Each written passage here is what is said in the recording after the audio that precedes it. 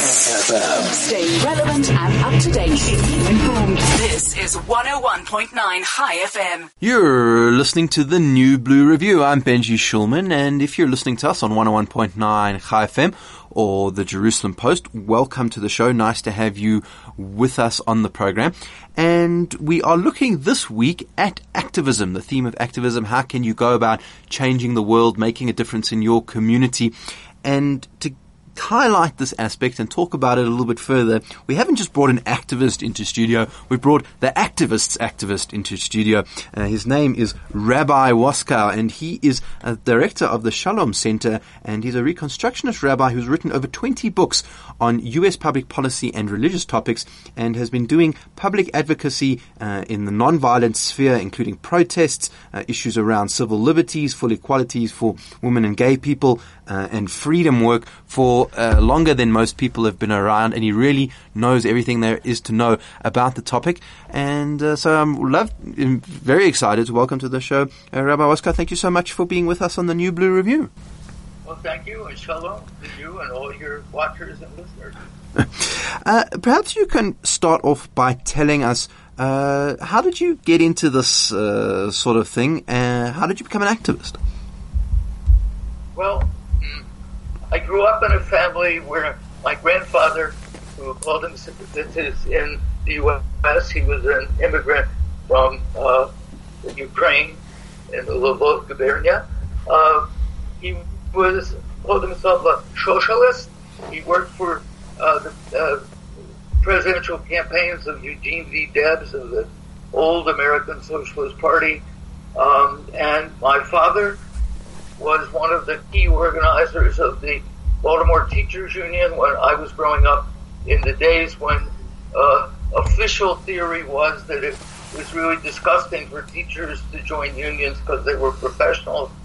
So my parents were liberal activists, and it came in the blood, you might say. I took a PhD in U.S. history, wrote my dissertation on a series of race riots in 1919 and the relationship of police racism and police brutality to the explosion of those riots in the summer of 1919. I came to Washington to do research on that dissertation and worked for a couple of years for a U.S. congressman from Wisconsin. I was getting my degree at the University of Wisconsin in Madison. So I worked for him for a couple of years, and that opened me up to something that included my historical work, but went beyond it into making history focus on a better future. Became a fellow of a new institution in Washington, the Institute for Policy Studies, which was a center for progressive thought and action. And all that I was doing as a secular activist, casually Jewish. My bar mitzvah had been really boring and stupid, and I shrugged and thought, oh, this ain't for me. And then what happened to me was that in early April 1968, on April the 4th, 1968, Dr. Martin Luther King was murdered. The black neighborhoods of Washington and practically every other American city exploded. President Johnson sent the U.S. Army to occupy the city of Washington. They took over schools, they took over traffic circles, truly an occupation. And he imposed a curfew that in theory applied to everybody. But in fact, the police didn't care if white folks were on the streets. There were thousands of black folk arrested with the only charge being that they were violating the curfew by being on the street. So a number of us who were white civil rights activists and anti-Vietnam War activists put together a network to get food and medical supplies, doctors, lawyers, into the black community, which otherwise was totally cut off by the curfew. So that's what I was doing for a week, day and night, for a week after Dr. King was killed. Then came the first night of Pesach. And the only Jewish practice I had kept as a grown-up was the Seder, the Pesach Seder. It was about freedom, it was about justice, and that was serious and worthy. So that I kept, not Rosh Hashanah, Yom Kippur, not Shabbat, but Pesach. So I walked home a week after Dr. King was killed to get ready for the Seder. And, by the way, just let me insert, I discovered years later that Seder in 1968 would have been the first Pesach Seder that Dr. King took part in. He was had been invited to and was planning to take part in the Seder at the family of Rabbi Abraham Joshua Heschel, and was murdered just a week before. So, walking home to get ready for the Seder, walking past the U.S. Army with a Jeep with a machine gun pointed at the block I lived on in downtown Washington. And my kishkas, my innards, more than my brain, began to say, this is Pharaoh's army, and I'm going home to do the Seder. What does it mean to do the Seder with Pharaoh's army on the streets? And the Seder, which up till that point in my life had been serious, but not explosive, became like a volcano of energy. It felt like the Seder was on the streets, and the streets were in the Seder. The line that I had read every year since I got old enough to read, in every generation, every human being, the whole door, Kol Adam, every human being, not just every Jew, every human, is obligated to look upon himself or herself as if we go forth from slavery to freedom, not just our ancestors only. And every year I read that, and okay, so you read it. That year it was, wow, that's true. And here we are. Just as Pesach is beginning, here we are facing the climax of the history of racism and slavery and segregation and lynching in American society, just a week after Dr. King was murdered. So the Seder became so powerful for me that I never pushed it away. And that fall, I sat down with the Haggadah I was given, Saul Raskin illustrated Haggadah I was given when I became Bar Mitzvah, in one hand, and passages from Dr. King, from Gandhi, from the Warsaw Ghetto Uprising, and from the slave rebellions of the 1830s and 40s, and from John Brown and Henry David Thoreau defending Brown and committing civil disobedience against an American war, the war against Mexico, in the other hand. And I took the new, not all new, but new to the Haggadah material, and I wove it into the traditional Haggadah, keeping the story of the ancient liberation from Pharaoh, but interweaving it with the story of the struggle for black liberation in America. And then, a key moment, as I was writing it, I had written 3 books by that time, but this one felt like it was writing me. I wasn't really exactly in charge. And I was so driven by it that I would write a paragraph or 2 and then call up one of my friends and read it out loud. I'd never done anything like that. That was really odd. And half my friends said, Waskow, that is amazing, that's wonderful. And the other half said, you can't do that. There is a Haggadah. Nobody can write a Haggadah. So when I finished the first draft, I figured, I better check with some knowledgeable Jew, which I certainly was not, who could tell me, frankly, is this just crazy to do, or is it useful?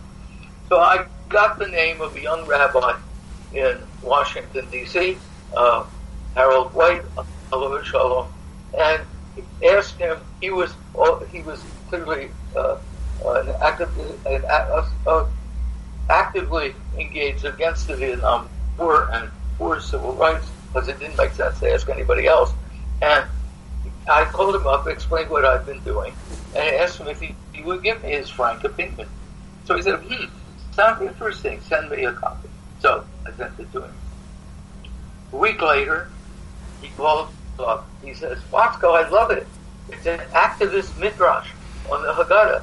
And it's such an activist midrash, I wonder if you knew the ancient rabbinic midrash that said that God would not split the Red Sea until an activist walked in up to his nose on the verge of drowning.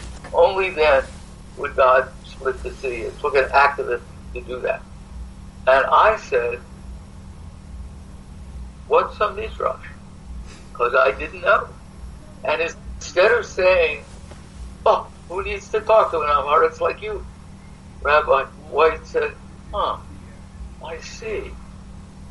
Well, let me share the midrash with you. And he actually sent me a little book, Selections from Midrash, by Nathan Glazer. And I fell in love with the whole idea that you could take a 3,000-year-old text, give it a twirl, and it would come out new.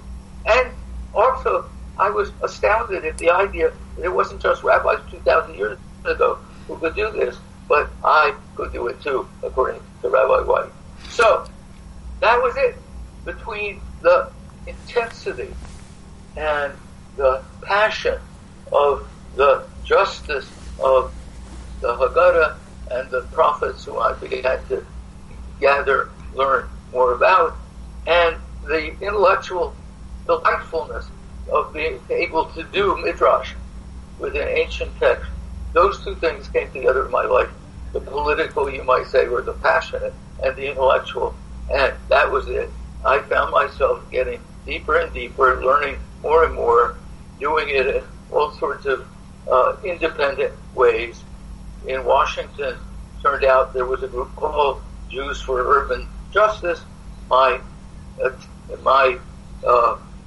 What we ended up calling the Freedom Seder was published by a national magazine, Ramparts Magazine, and thousands of Jews all over North America read it, got excited about it, said, this is a Judaism I could be excited about, which is what was happening inside me, too. And Jews for Urban Justice in Washington came to me and said, so great that you wrote it. Now how about a real Seder, not just a Haggadah? And we went to the pastor of a black church in the heart of Washington, D.C., who I knew from having been a member along with him. He was the chair of the Washington, D.C. delegation to the famous, infamous Democratic National Convention in Chicago in 1968.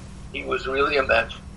And we asked him if we could use the social hall of that church as the place for a Seder, this Freedom Seder, on the first yahrzeit, really, in the Western calendar of Dr. King, April 4th, 1969, which was the third night of Pesach that year. And he said, sure. And we ended up with an amazing, amazing Seder, about 800 people, half of them Jewish, the other half divided between black and white Christians, or not divided, but including black and white Christians. It was carried live on WBAI radio in New York City, and the Canadian Broadcasting Corporation recorded it on video and then broadcast excerpts from it across Canada the next Sunday. And inside me, so that was outside, there was a real response. I mean, people got excited. Inside me, I was getting more and more excited about this whole new way of thinking about the world, sort of very ancient and very contemporary. at the same time very inwardly Jewish and in the same breath outwardly universal, making the Seder not just a Jewish experience, but a universal experience as well. So that was, for me, the beginning. And we're speaking to Rabbi Waskow. He is from the Shalom Center, and this is the New Blue Review. We'll be back just after this. Stay relevant and up to date. Keep you informed. This is 101.9 High FM. You're back with 101.9 High FM. I'm Benji Shulman, and this is the New Blue Review. And we're talking today to Rabbi Dr. Arthur Waskow. He is an activist. He's a Jewish activist. He gets involved in all sorts of liberal causes, civil rights issues. And he's talking to us today about some of his life and some of his work. Now, Rabbi, you spoke to us a bit before the break about how you became an activist and some of the issues that led you to become one and take this particularly Jewish turn in what you were doing. You've lived through some of the most tumultuous parts of the 20th century, certainly the last sort of, as you say, since late 1960s. What we're seeing now in America and in the world, do you feel like it's gotten better or gotten worse? We are now facing on the planet what we began only barely about 30, 40 years ago to have glimmers of, which is that the way in which some institutions, major corporations, some institutions created by the human species are now in the process of wounding and very possibly wrecking the whole weave of life on planet Earth. The climate crisis is not only real, it's increasingly dangerous, and especially in the United States, especially with the new government in the United States, the U.S., which is the highest CO2 emitting nation in the world per capita, and only behind China because there's so many more Chinese, is refusing to take part even in the agreement that the previous U.S. government agreed to do what's absolutely crucial to the future of the human race. I mean, this is the worst crisis, the most dangerous crisis in human history, and one of the greatest in the history of the planet, even before the human race existed. So it turns out that Judaism, Torah, is really in a really exciting, interesting, useful place to address this. Because here we are, Jews throughout the world, a world religion, but a world religion that, very unlike the other great world religions, carries within it a very powerful charge of connection with the earth. That's in the Tanakh, in the Hebrew scriptures. The Hebrew Bible emerges as the spiritual experience of what we would now call an indigenous people, shepherds and farmers, who got it that their crucial sacred relationship with God was through their relationship with the earth. And so they celebrated God not the way modern Jews do, with words of prayer or words of midrash, study of Torah, not with words, still with our mouths, but with what we ate. Food at the temple, food from the land of Israel, not only mutton and beef, but barley and wheat and even pancakes. People ask me, come on, what do you mean pancakes? Well, the Torah says, take a handful of fine flour, mix it with oil, sprinkle spices on it, and turn it to smoke on the altar. That's a pancake. It's a fried pancake. And it was that way because they understood that their relationship, eating from the land and making sure that the land could be fertile, was totally crucial as a sacred practice. So we get the traditional, the Torah commanding that every seventh year, not only every seventh day, but every seventh year should be a Shabbat, a restful year for the earth, as well as for human beings. And that's in chapter 25 of Leviticus, of Vayikra. Chapter 26 then says, so what if you won't let the earth rest? What will happen? And the answer is, what will happen is the earth will rest on your head. It will rest through famine, through drought, through flood, through plague, through mass refugees. It says exile, but that's what we would call a flood of refugees. When you read chapter 26, it sounds like climate scientists today saying what will happen if we don't get it together to stop forcing huger and huger amounts of CO2 into the atmosphere.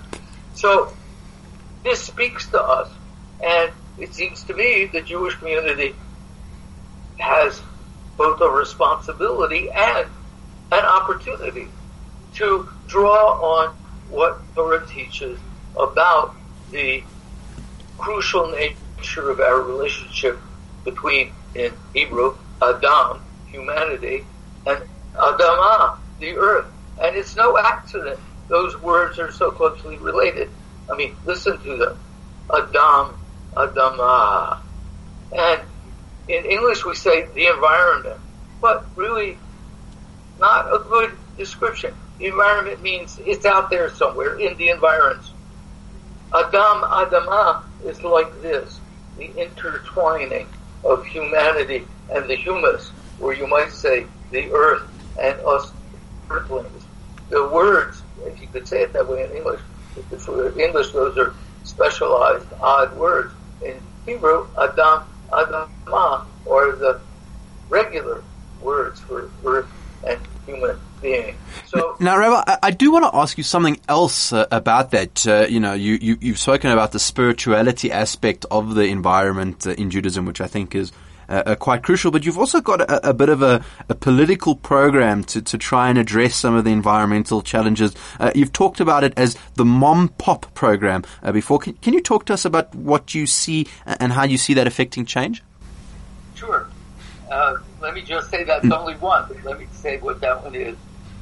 There's been this whole discussion about getting institutions of all kinds, colleges, churches, synagogues, denominations, to divest from investing in fossil fuel companies and putting the money instead into renewable energy, solar and wind energy. So the word divestment became trade in American Jewish life because of the campaign by some people to get various people and companies to divest from investing in Israel. So we started thinking, it's not that divestment as itself is wrong, it's the word that has become so freighted with badness in the Jewish community.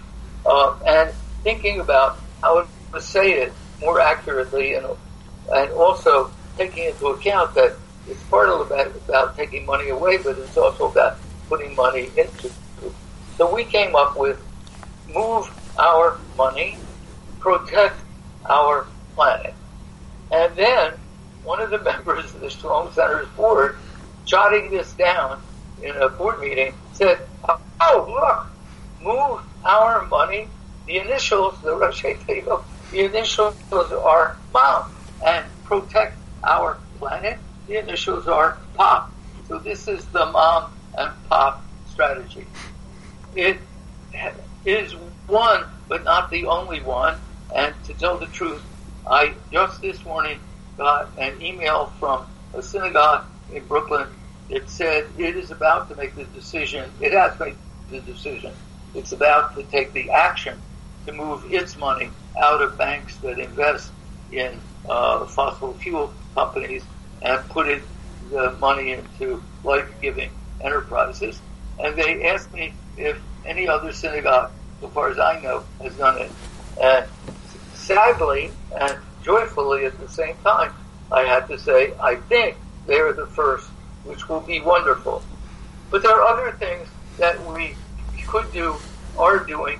Just this past summer at the National Havurah Institute and at Jewish Renewal community called Ruach Haaretz, Spirit of the Earth, I led courses at both places on prayer as if the earth really matters. Prayer because the earth really matters. And we talked about, and in both cases, the classes themselves, after discussion through most of the week, the classes themselves developed serious Jewish prayer services that are much more earth-oriented than the conventional services and are deeply rooted in Jewish texts. So that was wonderful. One of them was a service to be used for Tu B'Av, the full moon of the month we're still in, 6 days after Tisha B'Av, a day of rejoicing, and a day of the Midrash saying that this was a day during the wilderness before even the people had entered the land, when they were so frightened about reports of how wonderful the land was. They got scared and didn't want to go. And on Tisha B'Av, according to the rabbis, that's when the decision was made. The result was that the people were warned that all those who refused to go, who had grown up in Egypt, would die before the people entered the land. It took 40 years. Every Tisha B'Av, according to the Midrash, the whole people would dig graves for themselves, lie in their graves, and after Tisha B'Av, it turned out 1/40 of the people had died.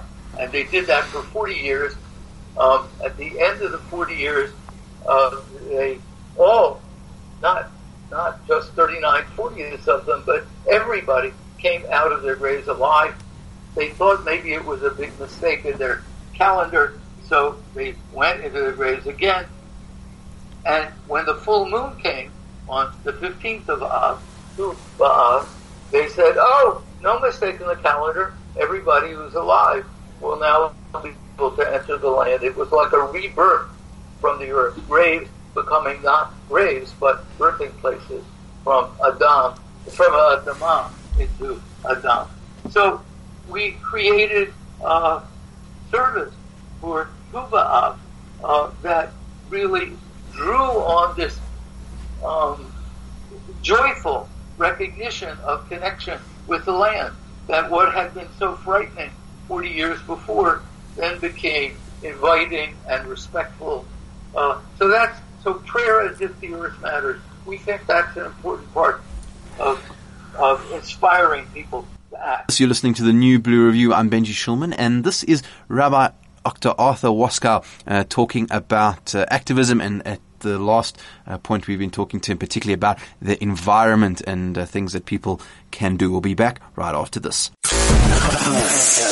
Stay relevant and up to date. Keep informed. This is 101.9 High FM. You're back with 101.9 High FM. I'm Benji Shulman, and this is the New Blue Review. We've been talking to Dr. Rabbi Arthur Waskow about activism and particularly environmentalism in the last few minutes. Rabbi, I want to come back to the environmental issues with you in a moment, but I also want to get some historical context from you, if you don't mind. At one point, you were involved with some pretty outsider politics, as you said, the civil rights movement, and through this, you actually came to know some of the issues surrounding defeating apartheid South Africa, and later on in the 90s, even met with some of the delegations when perhaps some of the mainstream community in America wasn't so connected to these issues. Can you tell us a little bit more about that? Well, that was one time when, in fact, the Jewish community joined in divestment from banks like Chase Manhattan that were investing in apartheid South Africa. And I was involved, actually, I think my second arrest. My first one was a desegregation sit-in, walk-in at an amusement park in Baltimore, where I had grown up. I was not living there anymore, but I heard about this and felt drawn to go back to Baltimore to do that. But my second arrest was on the steps of the Chase Manhattan Bank in, I think, 1965, demanding that the bank stop investing in apartheid South Africa. And I took part in the anti-apartheid actions here for a number of years. So that was a piece of my important work, really, even before I got deeply involved in Jewish life. But then, as I became more deeply Jewishly involved, and the Jewish community became more attuned to the question of apartheid in South Africa, that my own development and the community's development tended to merge. I do want to come back to the climate question, because we've now, the Shalom Center, oh, and by the way, let me just say, our website is the Shalom Center, starting with the THE, shalomcenter.org. And there's a great treasury of material there on a number of aspects of Torah applied to social justice, peacemaking, and healing the earth. So we've now undertaken a new approach to the whole climate question. Most of the climate activism in the U.S. has focused around slowing down, ideally halting the emission of carbon dioxide, CO2, and methane into the atmosphere, so as not to make the heating, burning. People call it global warming. I don't call it warming. Warming is nice. Warming is pleasant. I call it global scorching, which is much more honest to what it actually means.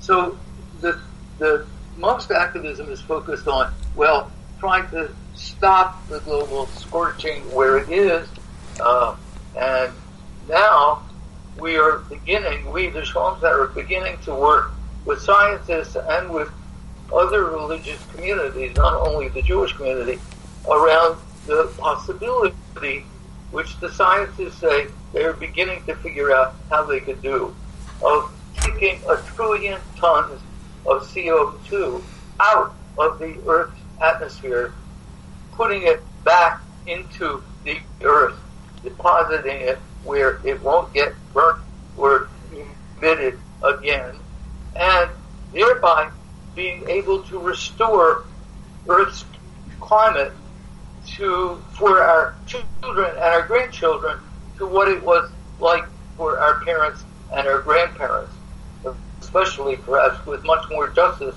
in the world in which we do that than some of our parents and grandparents actually experienced in their generation.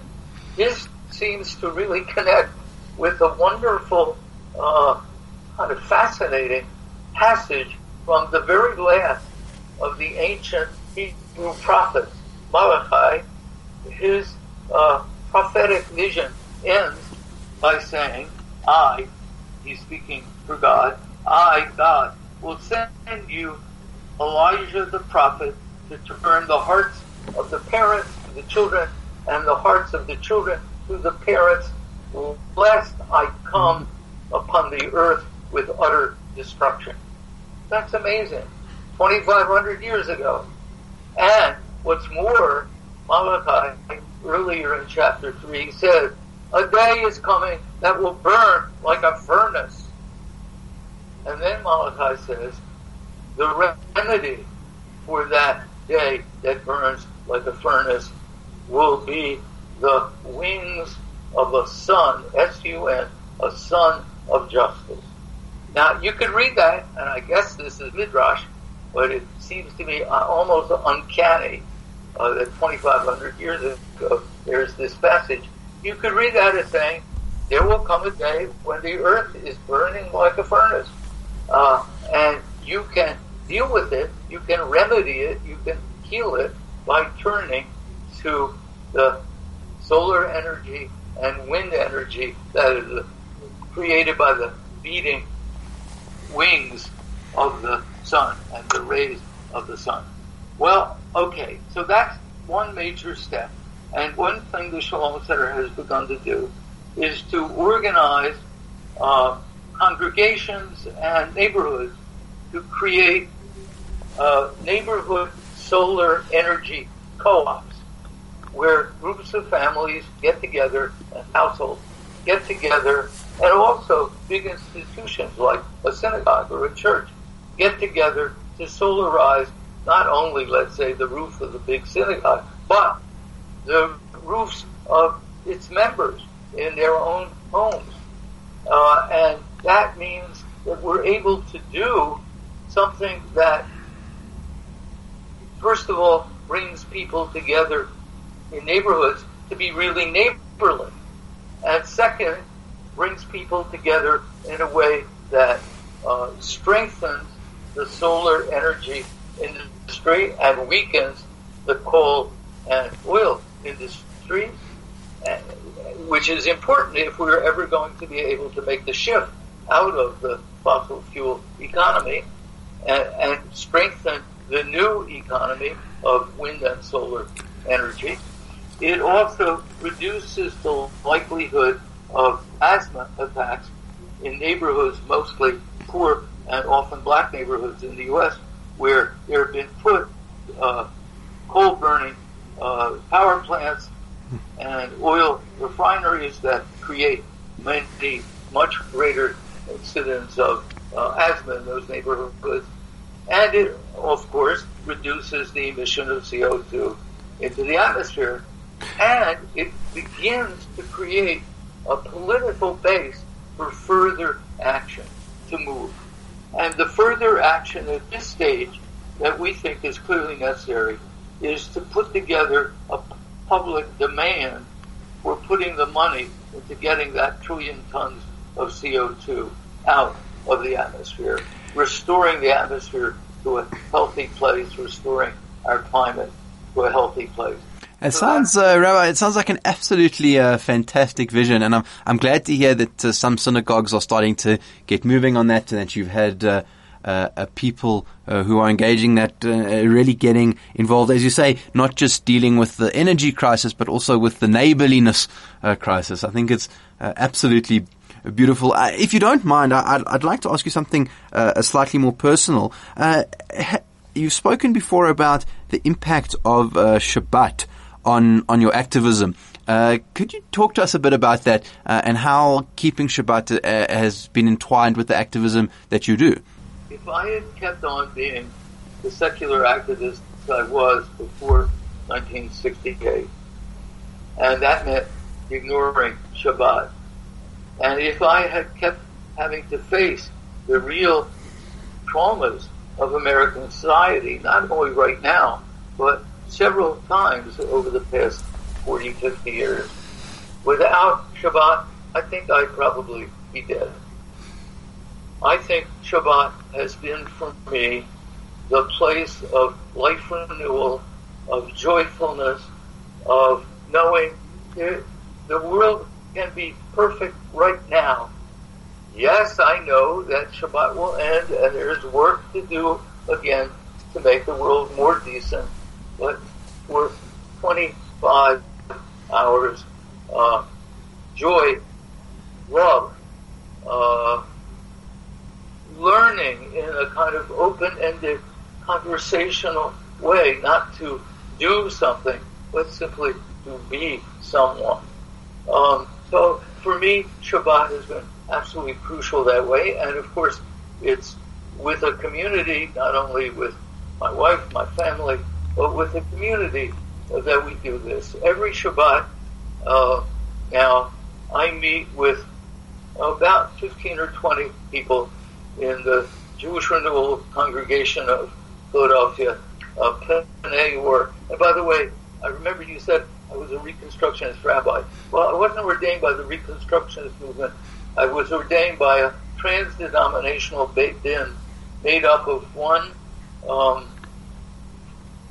neo-Hasidic Rebbe, I guess, who grew up in Lubavitch, and as he said, didn't quit, wasn't thrown out, but graduated. One, capital C, conservative rabbi, one Reform rabbi, and leading Jewish feminist theologian wasn't a rabbi. And that was in the context of the movement for Jewish renewal, much newer in American society even than Reconstructionism. And when people ask me, well, Jewish renewal, that doesn't describe very much, what do you mean? I ask if they can get their heads around feminist Hasidism. And most of it, they say, no, but that's what it is. A Hasidism that's not only egalitarian between women and men, but also much more communal. So it's not only the Rebbe who gets to have direct contact with God, but the community can as well. Anyway, out of the Jewish renewal, every Shabbat morning I spend an hour in a conversation, which I weave. I don't teach it, I don't lead it, I don't start with a Dvar Torah telling them what the right answer is, but we choose a passage from the Torah portion of the week, and then we talk about it. And what we talk especially about what it means in our lives. I mean, for example, if we were reading the passage about the Israelites standing on the edge of the Red Sea with Pharaoh's army behind and the sea in front, I might invite people to think about moments in their lives when they are facing what looks like an impossible choice. How did it feel? What did they do? How did they decide what to do? And how do we read the Torah passage as inside us and us inside the Torah passage?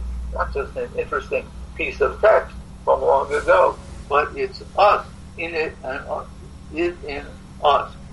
So every Shabbat I do that, and it's wonderful for me. I end up feeling really lifted spiritually, and then later that lifting can have political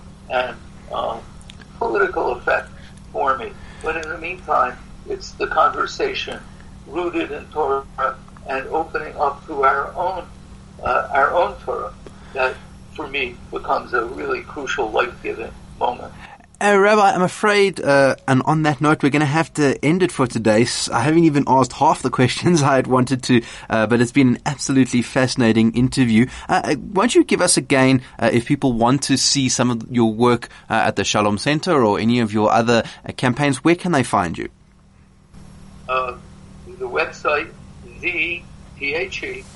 shalomcenter.org.